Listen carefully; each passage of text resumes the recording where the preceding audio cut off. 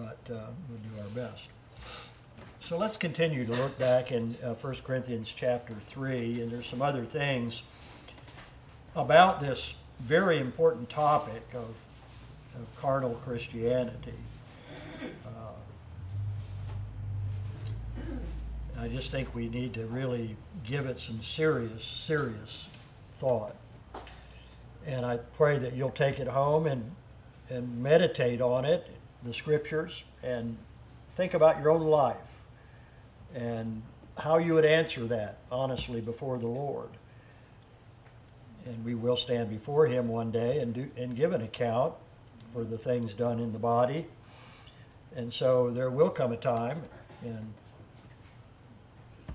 Barbara said to me she wanted to get this fixed while she still has time and before she had to stand before her Lord. And that's the right idea. He gives us this space of grace. He brings these messages, and many of you are acutely aware of that. I don't bring the messages. He brings them. And I'm thankful He does, and it's interesting to see. But so to understand that these messages come from your God, custom designed for you, where we are as a church right now. And thank God that He's speaking to you. You get worried if you don't hear Him speaking to you, if you don't understand that He's not speaking to you anymore. You want Him to be speaking to you. And He loves you, and He cares about your soul.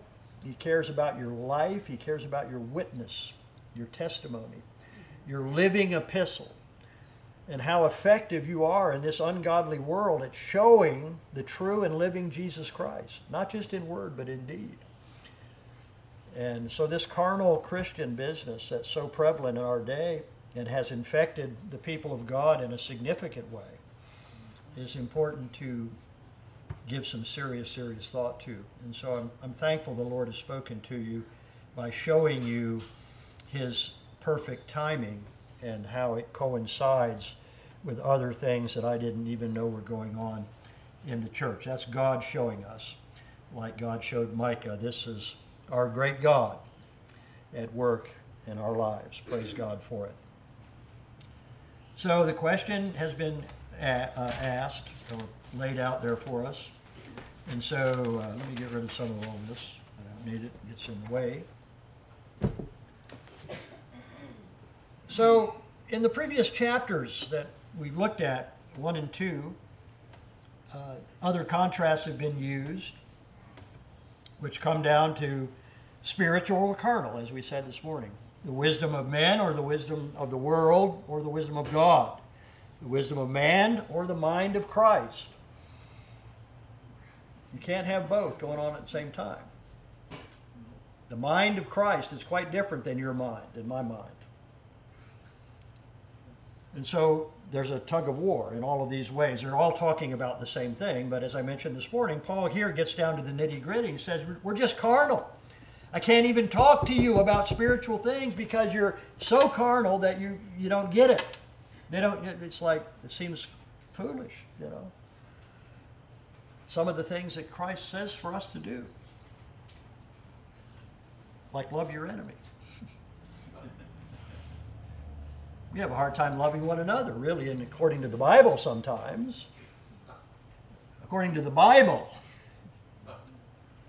That's another problem with, so many things the world has redefined. It's redefined what love is. It's redefined what marriage is. It's redefined what the church is. It's redefined what salvation is. It's redefined what it means to be a Christian. It's redefined everything. The only way we can get back to what it really is to be in, look, what saith the Scripture? What saith the Lord? Amen. And so it is. Am I a carnal Christian? Am I operating under the wisdom of God, or am I operating under the wisdom of man, the wisdom of the world? Am I exercising the mind of my mind, letting my mind make the decisions, or the mind of Christ make the decisions? Those are the questions. Now, look with me at Romans chapter 8. I didn't have time to transcribe, and I really hate transcribing. It takes up so much time. And after so my habit is often that it's so stultifying to sit down at the keyboard and try to let the thoughts flow as you type. That just doesn't work for me. I've got to sit down with a pen and flow, and then it's hard to read what I wrote. Then to sit down for another 2 or 3 hours and get it all organized, in a nice, neat outline. The older I get, the less time I'm interest I have in that. So you'll see more of this kind of thing. But I've got about 8 pages of notes on these first 10 verses. And I only got through page 1 this morning to give you some idea of the number of thoughts that it stimulated. But I want to invite your attention to Romans chapter 8. You probably wish we were going to Romans 8:28, but we're not.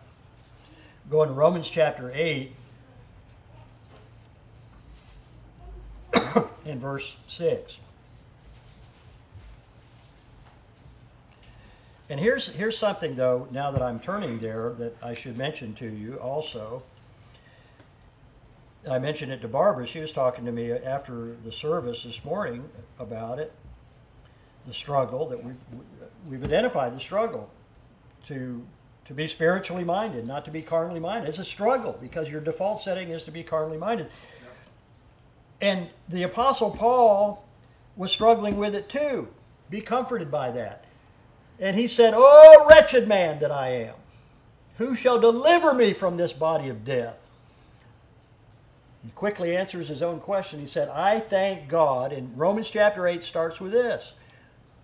A long way down, it gets to Romans 8:28, where we love to be. But it starts here. "I thank God through Jesus Christ my Lord." That's my deliverer. "There is now, therefore, no condemnation to them who are in Christ Jesus." But then he says one more thing. "There is, therefore, now no condemnation to them which are in Christ Jesus, who walk," listen now, "who walk not after the flesh, but after the Spirit." Just exactly what we're talking about, isn't it? If we're in Christ Jesus, we're called upon to walk in the Spirit, not in the flesh. And so there's 2 things here. Condemnation is found by faith in Jesus Christ. But joy and satisfaction and the will of God is about walking in the Spirit. A little further down, he says something else, and this is where I was going originally, in verse 6. "To be carnally minded is death, but to be spiritually minded is life and peace."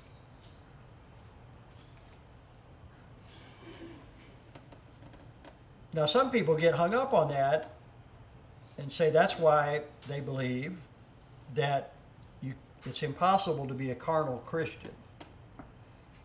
Well, everything we studied this morning, everything that Paul said, indicates that it's entirely possible and very likely that to some degree everyone in this church is somewhat carnal in their Christianity. It's a matter of degrees. So how can this be? To be carnally minded is death. To be exclusively carnally minded, in other words, to not have the Spirit of Christ, to be then unsaved, to be not born again. To be born again is to receive the Spirit of Christ. With it comes the mind of Christ and an understanding of the Word of God. But that doesn't mean that you are being governed by that Spirit. That's the thing.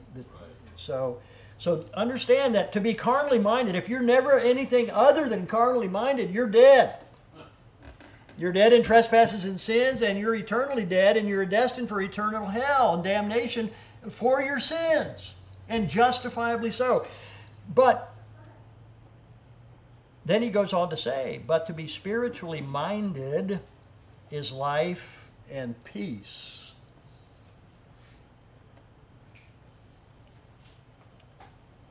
In other words, It's to live like God who made you intended you to live. According to his design and purpose for you. That's why so many Christians don't have peace. Because they're carnal Christians. To be spiritually minded is life and peace. Barbara was asking a question and I've asked myself, how is it? In fact, I quoted to her one of the psalmists, and I can't quote the number, but I mentioned it before, like everything else I say from the pulpit. But the psalmist, a long time ago, it struck me when he said, Lord, make me to go in the path of thy commandments, wherein my soul finds delight.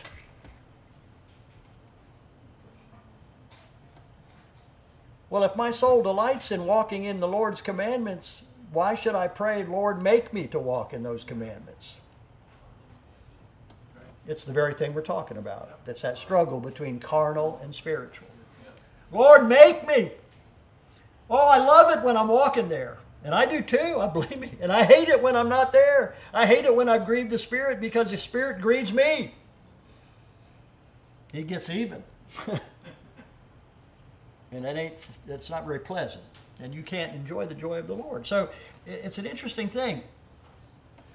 So what does he mean here? To be carnally minded is death. To be spiritually minded is life and peace. We want life. We want the life of Christ. We want that spiritual life, that joy-filled life, that life of peace with God and a blessing to mankind, to be givers and doers of God's word. It's the way for a Christian to live and to enjoy living. When we mix it up with carnality, we kill, as it were, that spirit. So understand this statement in Romans chapter 8, verse 6, to be carnally minded is death, but to be spiritually minded is life and peace. Death in this world is the result of the carnal mind making a choice. Go all the way back to Genesis chapter 3. Where did all this mess start? The carnal mind made a choice against the clearly revealed will of God. And it's been a mess ever since. And yet we continue to choose according to the carnal mind. Lord, make me to go in the way of thy commandments. And that's a good prayer for you and for the preacher. Lord, make me to go in the way of your commandments. My soul delights to be there.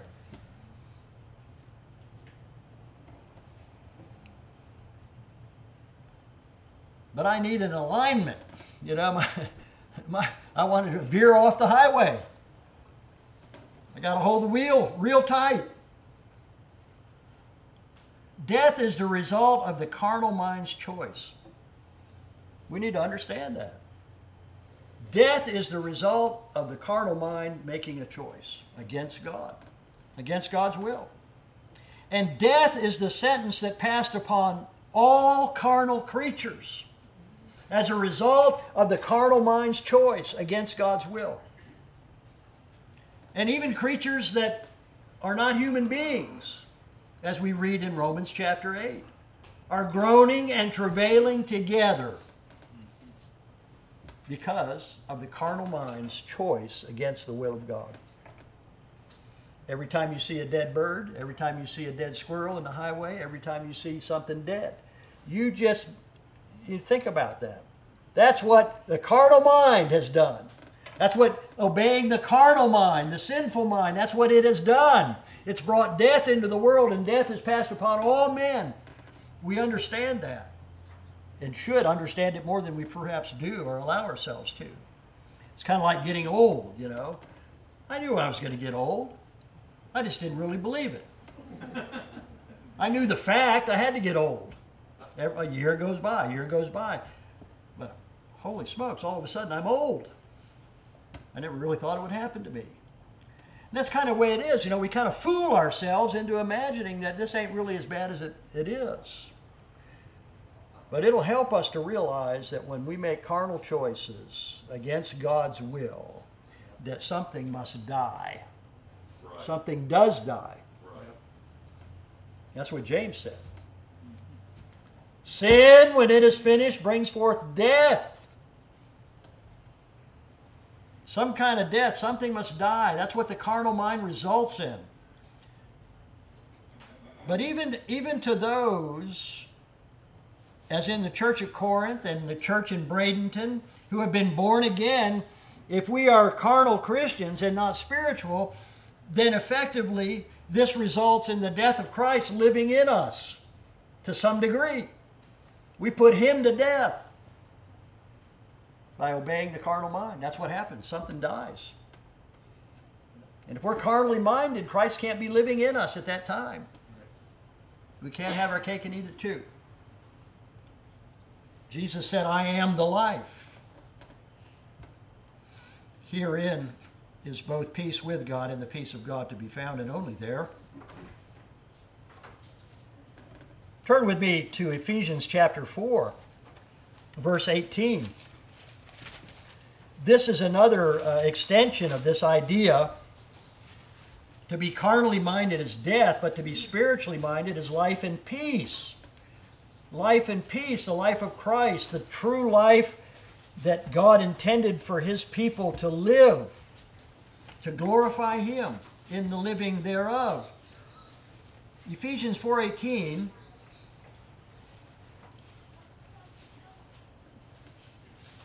Let's start at verse 17. Paul says this is a different church, but the same basic problem at the core.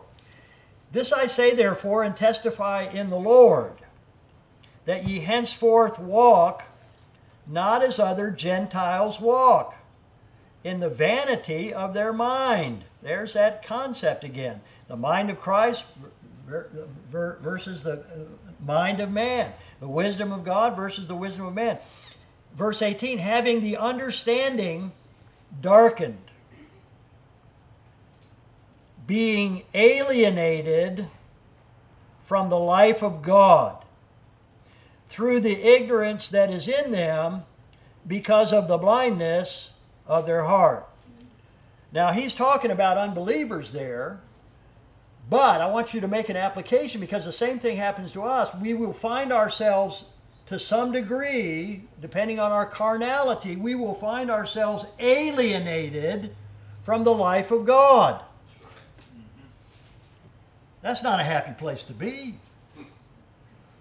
That's not why Jesus shed his precious blood. He wants the life of Christ to be active and strong in us. He doesn't want us as his blood-bought people to be alienated from the life of God. That's a terrible phrase, isn't it? Alienated. Peter writes in 2 Peter chapter 1 that we've been given these great and precious promises that we might be partakers of the divine nature.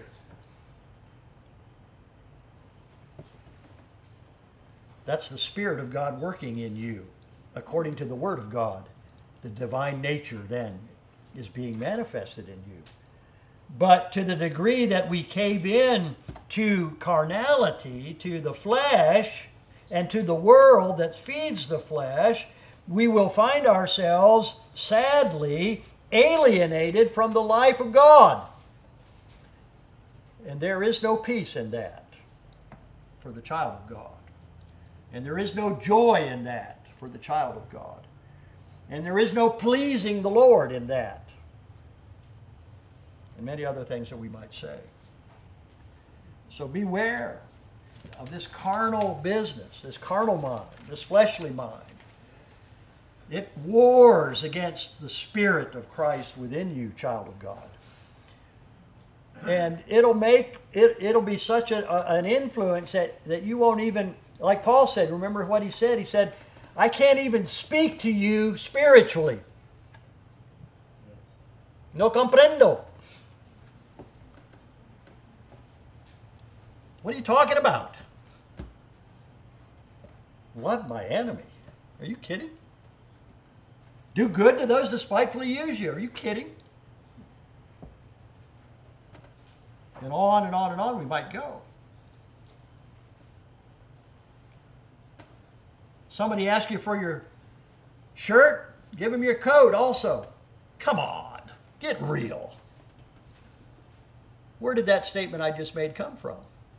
That's the carnal mind. in conflict with the mind of Christ. And so you see, when I speak, I mean, everybody knows those passages, or you should, that Jesus taught that. If a man asks you to go a mile, go 2. If he hits you in the face, turn the other cheek. Come on, that's ridiculous. Nobody does that. That's my point exactly. Nobody does that. Should we do it? Somebody's honest enough to admit it. I've heard it talked away, explained away a lot, but Jesus said it. And the fact that nobody does it is not an excuse. It's an example of the carnal mind being influenced and encouraged, to the point where we said, well, those are nice thoughts. He didn't really mean that we have to do that or should try to do it even.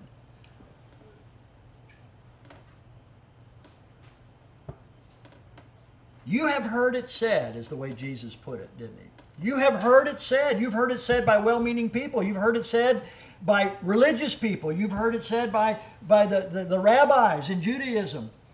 You've heard it said, love those that love you. Do good to those that do good to you. But I say unto you.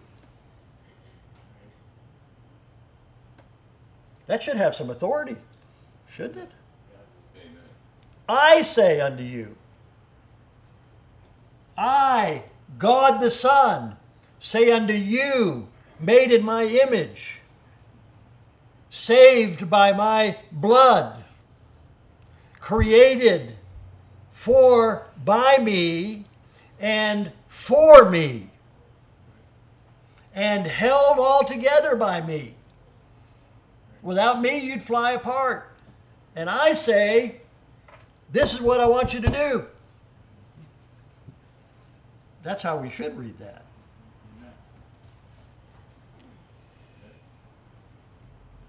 Brother Warren, when you're captaining a tugboat and you bark out an order, I know you never bark them out, but sometimes you have to bark because it's emergency. It has to be done quickly. So you bark out an order. What happens if the guy said, I ain't doing it? Does he make it to port? He's relieved of duty, yes, sir.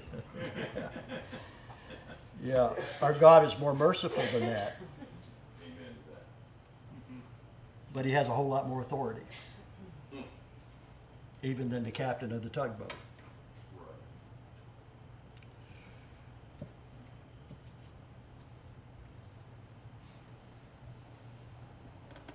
But the carnal Christian, Paul referred to a carnal Christian as what? A baby. In other words, an undeveloped person. I couldn't help but think about Annabeth. She's an undeveloped person. Physically undeveloped. But Paul's talking about spiritual, using a baby who's an undeveloped human being. And Annabeth is learning all kinds of words, and she's stringing them together, and she's starting to learn how to communicate, and she's real excited about that. She's tickled to death with herself when she does that. But I promise you, if I start talking to her about mathematics, she'll go blank. No comprendo. I don't understand. You see, now you can see why Paul used that illustration. He wanted to talk about some math.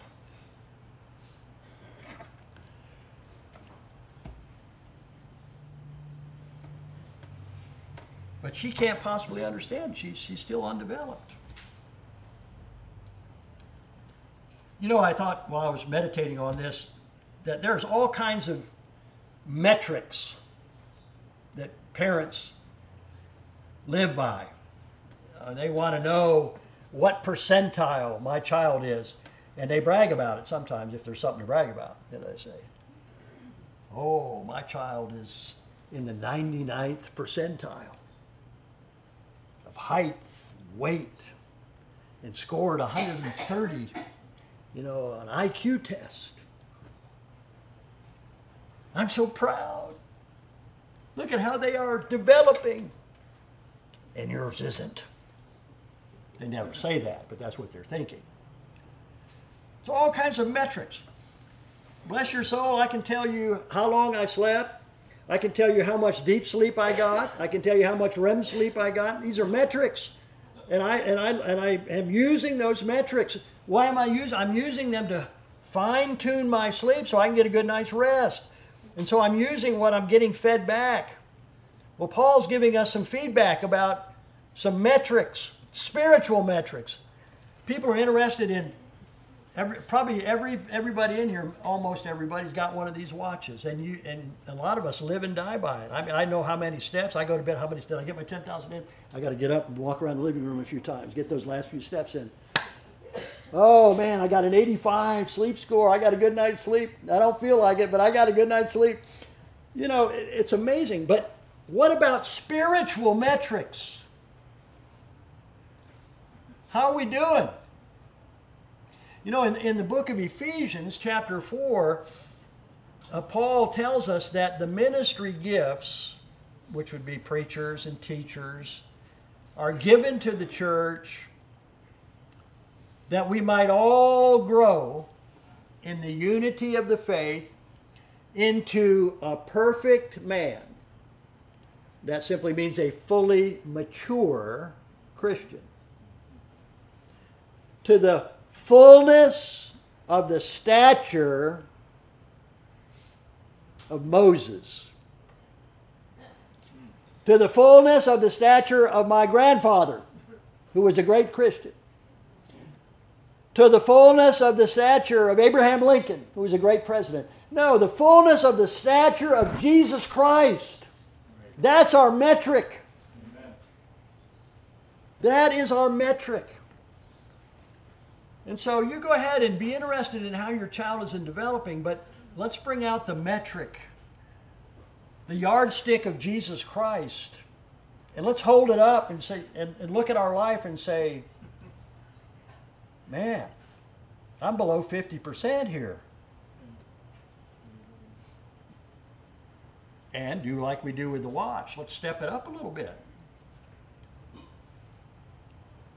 Let's eat some more Wheaties.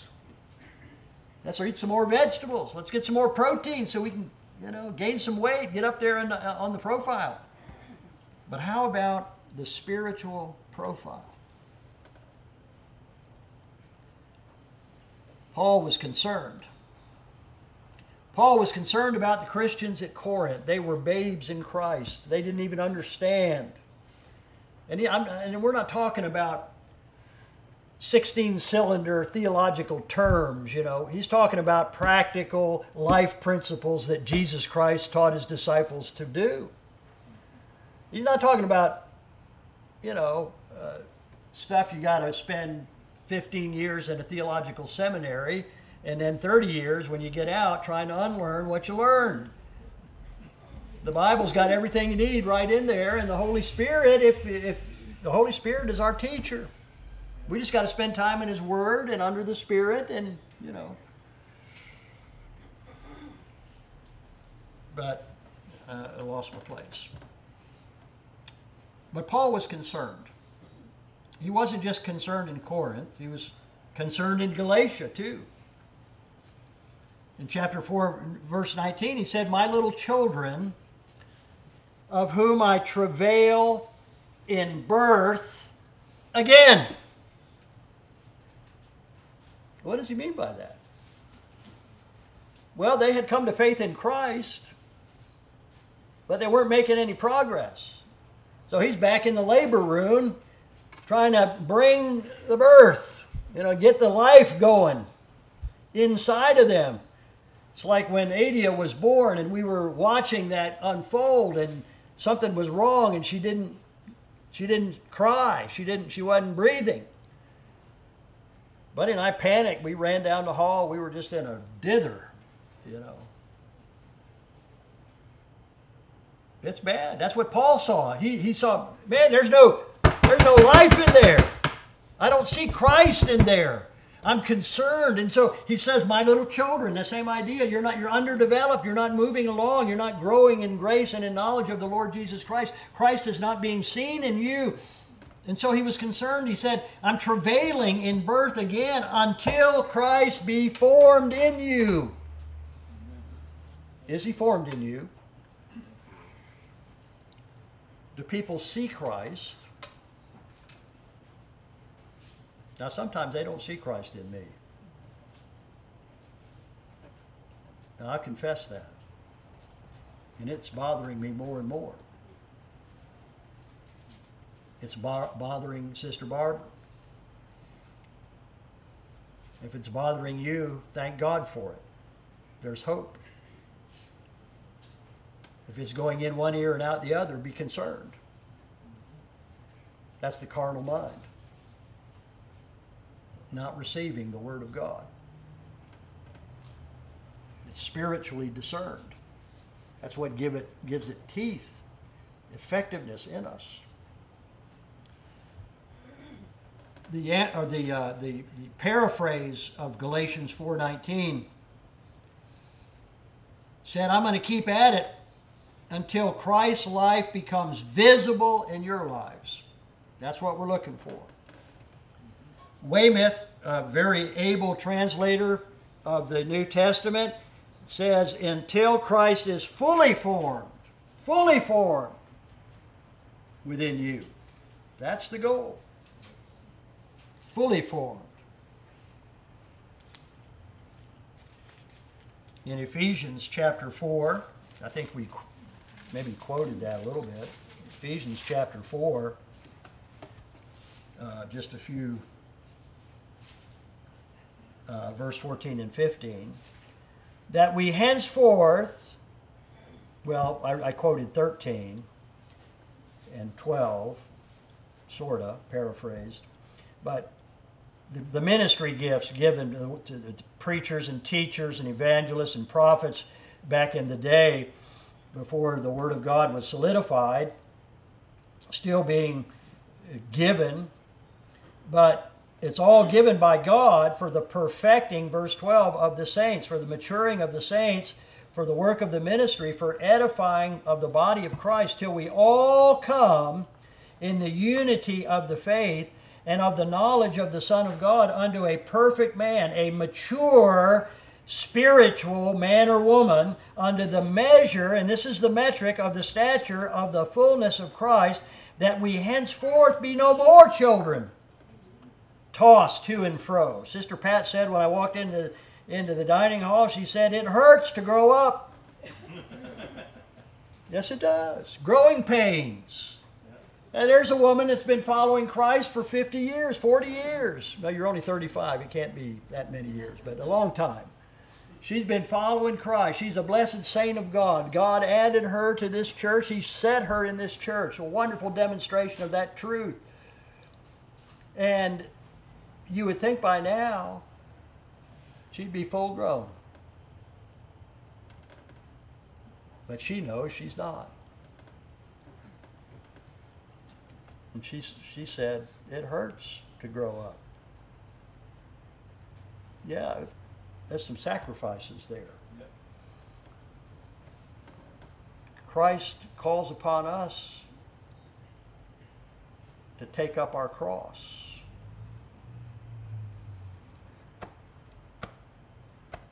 To say no to ourselves.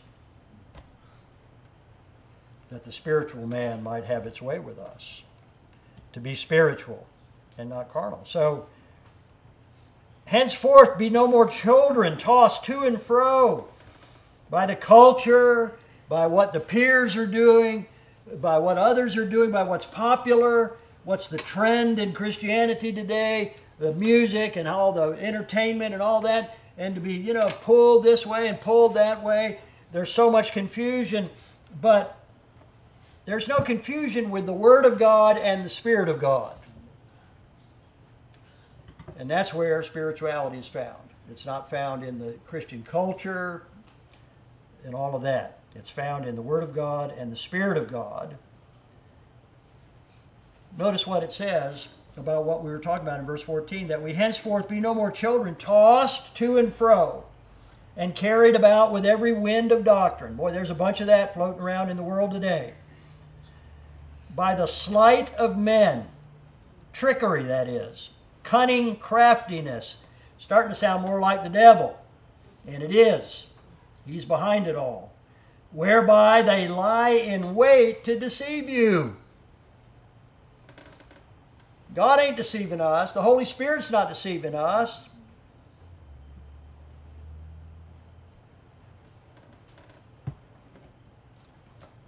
But all of this is appealing to the carnal mind that speaks death.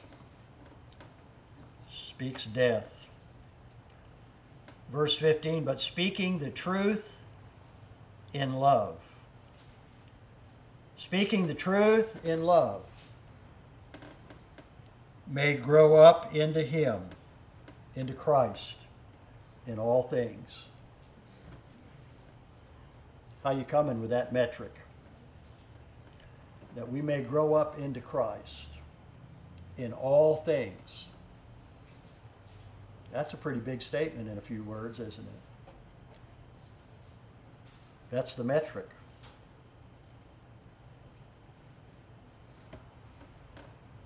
Which is the head, even Christ. Now here's another, maybe you get it, I won't go there yet. We could continue reading there, and he gets into where Paul kind of gets into concerning the church. Mm-hmm. Here's another thought. We won't have time for it today. We've already run out of time, I guess. But when it comes to the church, the more carnal Christianity there is in the church membership, the less spirituality there is in the church. And the less effective we are in reaching the lost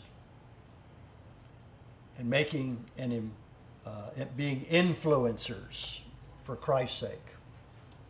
Everybody wants to be an influencer on the internet.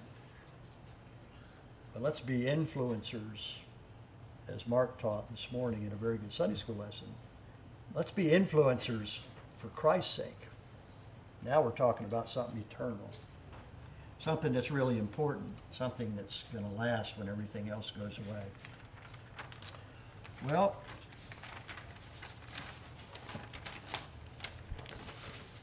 I think I'll quit there. Maybe it's a good place.